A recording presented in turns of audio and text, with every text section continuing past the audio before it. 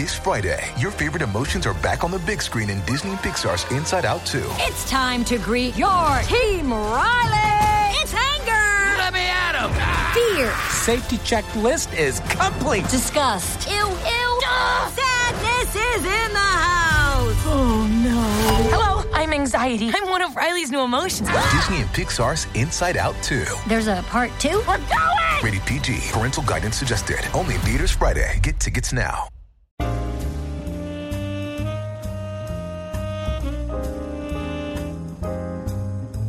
Good morning, and welcome to New Books Network NBN African American Studies category. Today we have with us first-time author Kathy Wilson Florence, and her novel is Jaybird's Song. Welcome, Kathy. I'm glad to be here. Thank you, Angela. Thank you for coming. So tell us a little bit about Jaybird's Song. I mean, I love the cover. It's bright yellow, and there's a bird on the wire. Yes, and I designed that myself, as a matter of fact. Okay. The book is I would call it a coming-of-age story set in Atlanta, and it tells the story of a girl named Josie Flint. She's a young girl. The story is told in two parts. One, when she's in her preteen and teenage years in 1960s Atlanta, and then also 35 years later, also in Atlanta. She has a very strong grandmother figure in her life, and at 35 years, the second part of the story is told simultaneously, and the chapters go back and forth. But the second part of the story is told when her grandmother dies, who was a very important part of her life. Okay, so we have strong female characters. My first question to you is, why go back and forth? What does that do to the story? Well, when I first started writing this book, I only had the 1960s chapter in the early story, or Josie's early story. But as I got to know her better, I became interested in how she might, as an adult, how she might be thinking of some of the things that she went through and experienced as a preteen and teenager. And I got more curious about what she'd be like as a woman. And so about 2 years before I published, which I published in February of this year, I started adding chapters interspersed that would be her story 35 years later.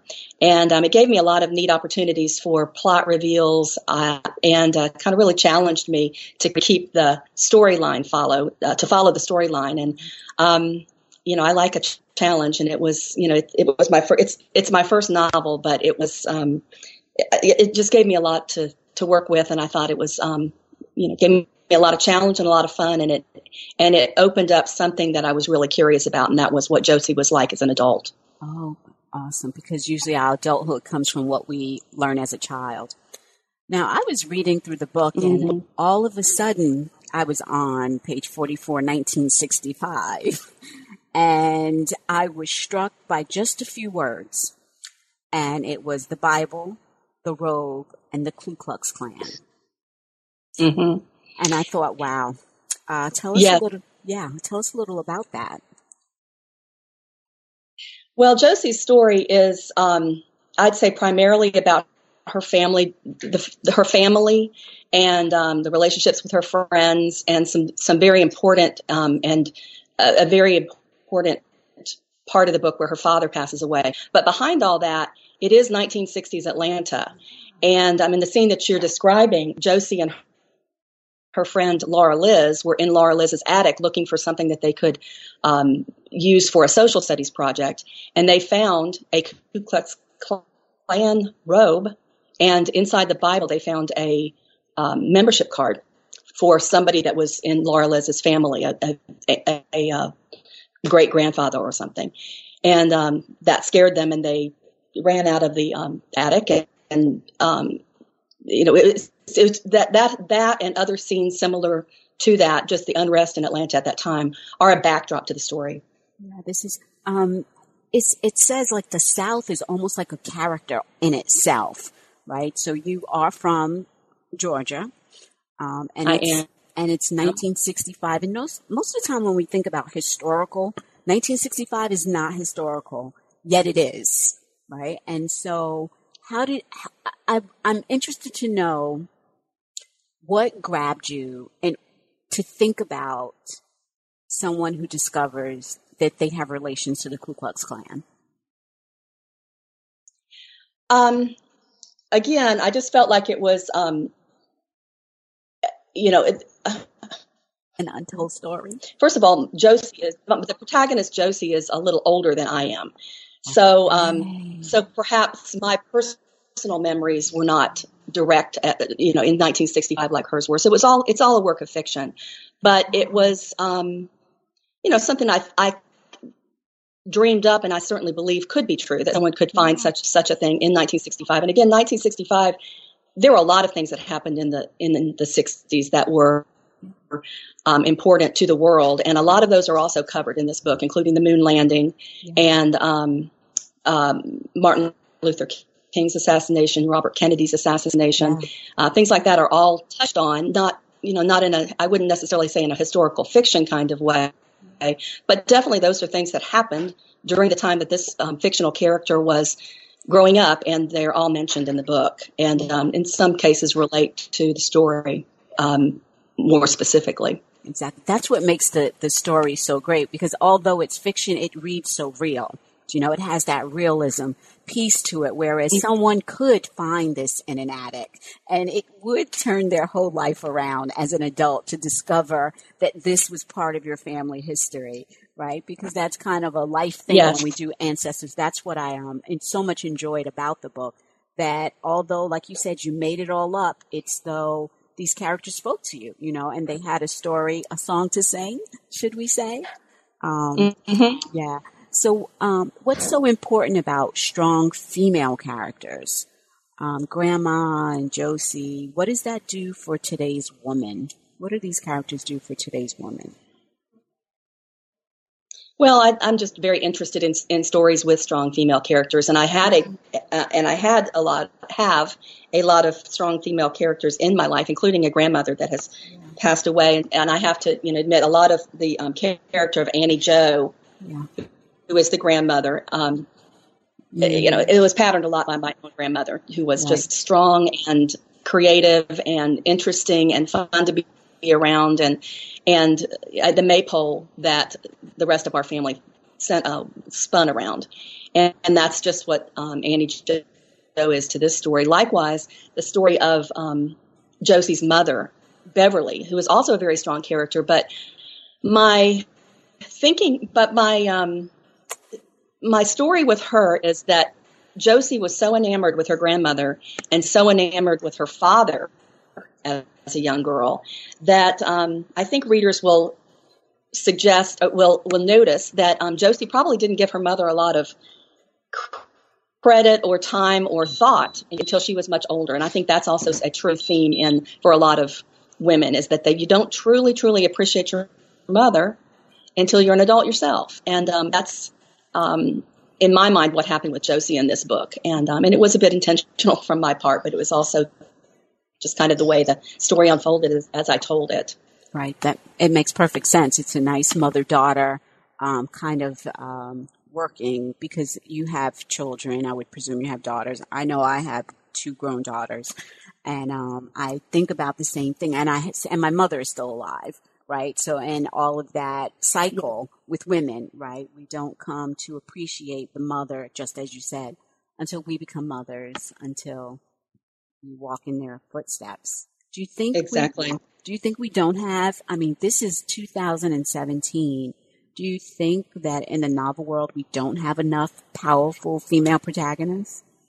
Could we ever have enough? I'm not going to say we don't have enough, because there's so many books out there I've never had the chance to read. But certainly I see that in movies a lot, or at least I was always annoyed as a young mother of a lot of Disney characters. The women are the meanies, and I didn't like that. Okay. It's not always true, clearly, but I wanted to create a character where, a family where, there was a very solid family, and Josie had a great mother and a great father, but as you read the story, you'll learn that maybe the mom kind of wins out in some ways, because there's some plot twist that really sets her apart as showing her strength. Also, how did you find working with the very tough sexual scenes? The sexual scenes are in my mind, a little bit benign in terms of my writing, because I touched on it. I said it, but I don't. It's certainly not a lot of graphicness to it.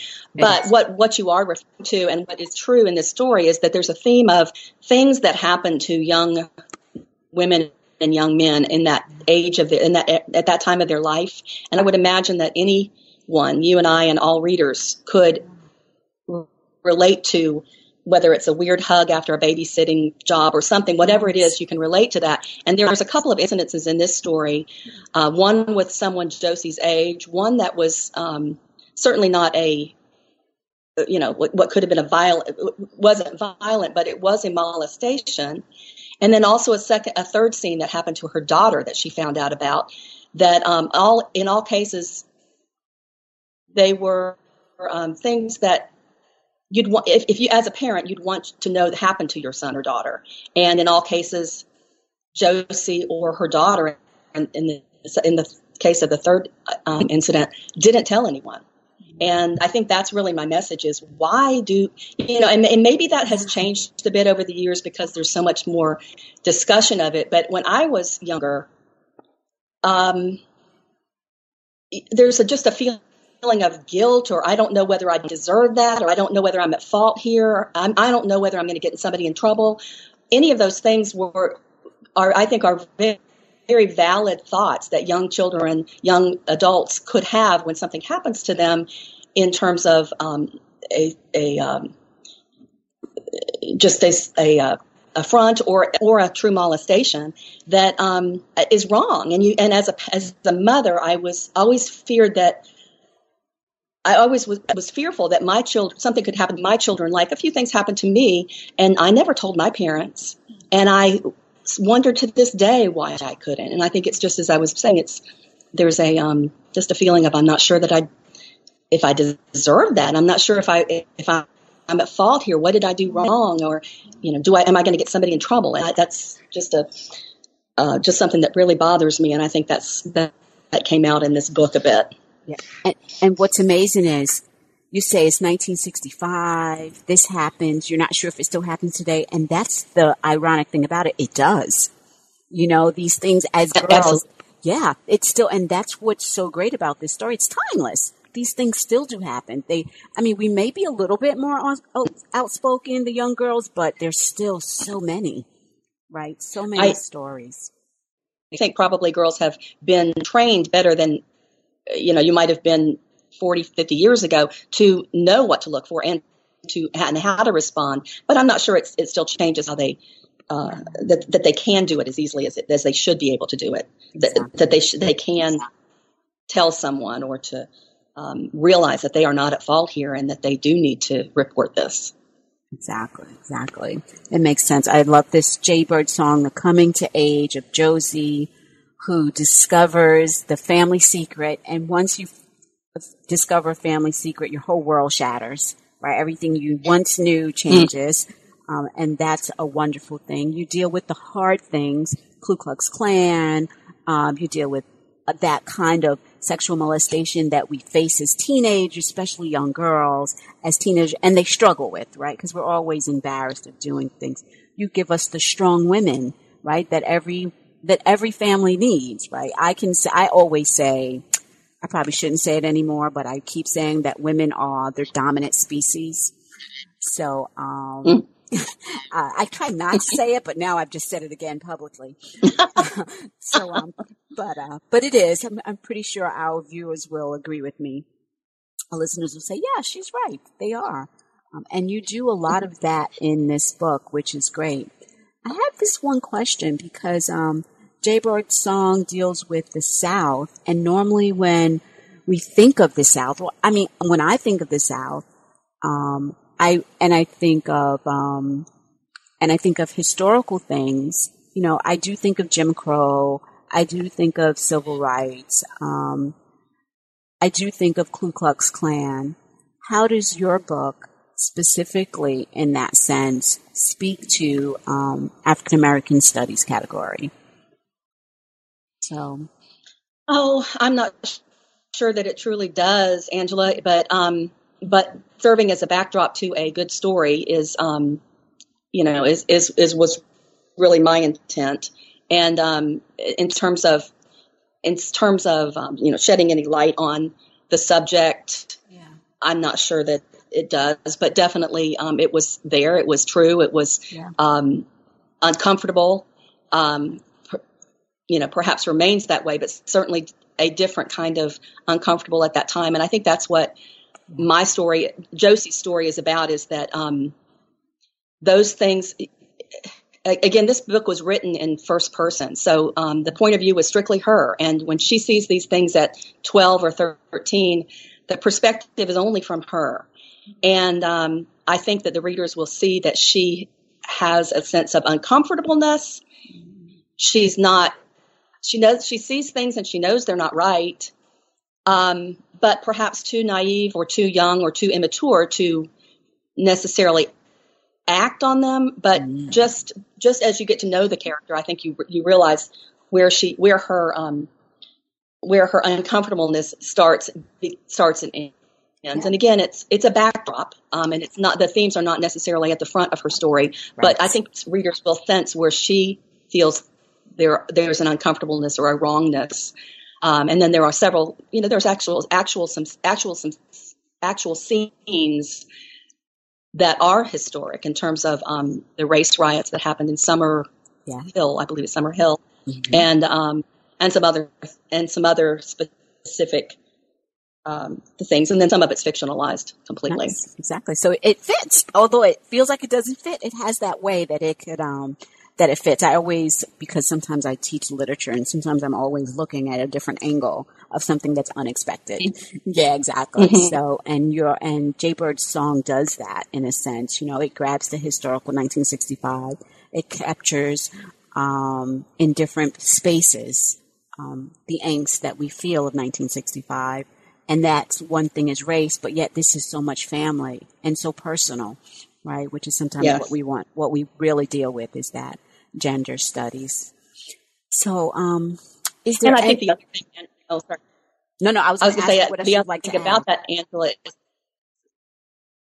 Well, the other thing that I think that readers are responding to are a lot of the things that were popular in the 60s that that they had forgotten about. And that would not necessarily relate to any things we've talked about so far, but just things that I happen to have really strong memories of, whether it's Petticoat Junction or Dippity Doo or it just silly things like that. But the readers are really responding to it because there's a lot of things that they're telling me I would have never, ever remembered those crazy pink curlers or whatever it is had I not read your book. And it brought back such great memories of that time.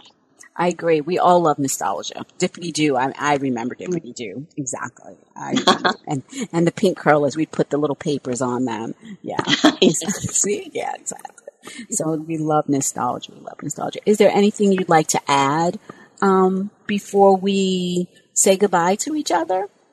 Well, I enjoyed having you having me. I appreciate that very much. You had asked me in our email conversation about what inspired me, and I will tell you that that's one of my favorite scenes in the book. Was there's a true story about my mother when I was probably 12, and I was riding in the back seat of her car with my friend, and we had dropped off my sister at dance lessons, and she was driving. I heard a big crash at the back, and something had fallen off the back of our car. It was the muffler or the tailpipe, I don't know. And I jumped up, saw it fall, screamed to my mother, "Mom, something just fell off the car." And she kept on driving, turned her head back and looked at what had fallen off. And she said, "Oh, yes, well, we don't need that part." And she kept on going. And it was such a moment for me to understand just all that a mom juggles, and you do what you can, and then you have to let go of what you can't do. And that story always resonated with me, and I'll never forget it. And that was my very first, I fictionalized that scene, and that was the very first chapter I ever wrote in this book, and it appears early in it. But I think that's really kind of the start of why I wanted to include strong women in this story. Excellent. Thank you very much. There's an author who says everything that's fiction comes from autobiographical life. So what's the difference? I love that quote. And when you say that, it's like it is all fiction, but you have that one little piece that comes from life that makes it inspired.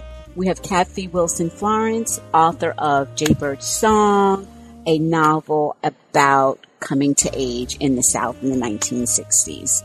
Thank you, Kathy, and have a great day. Likewise, Angela. Thank you so much for having me.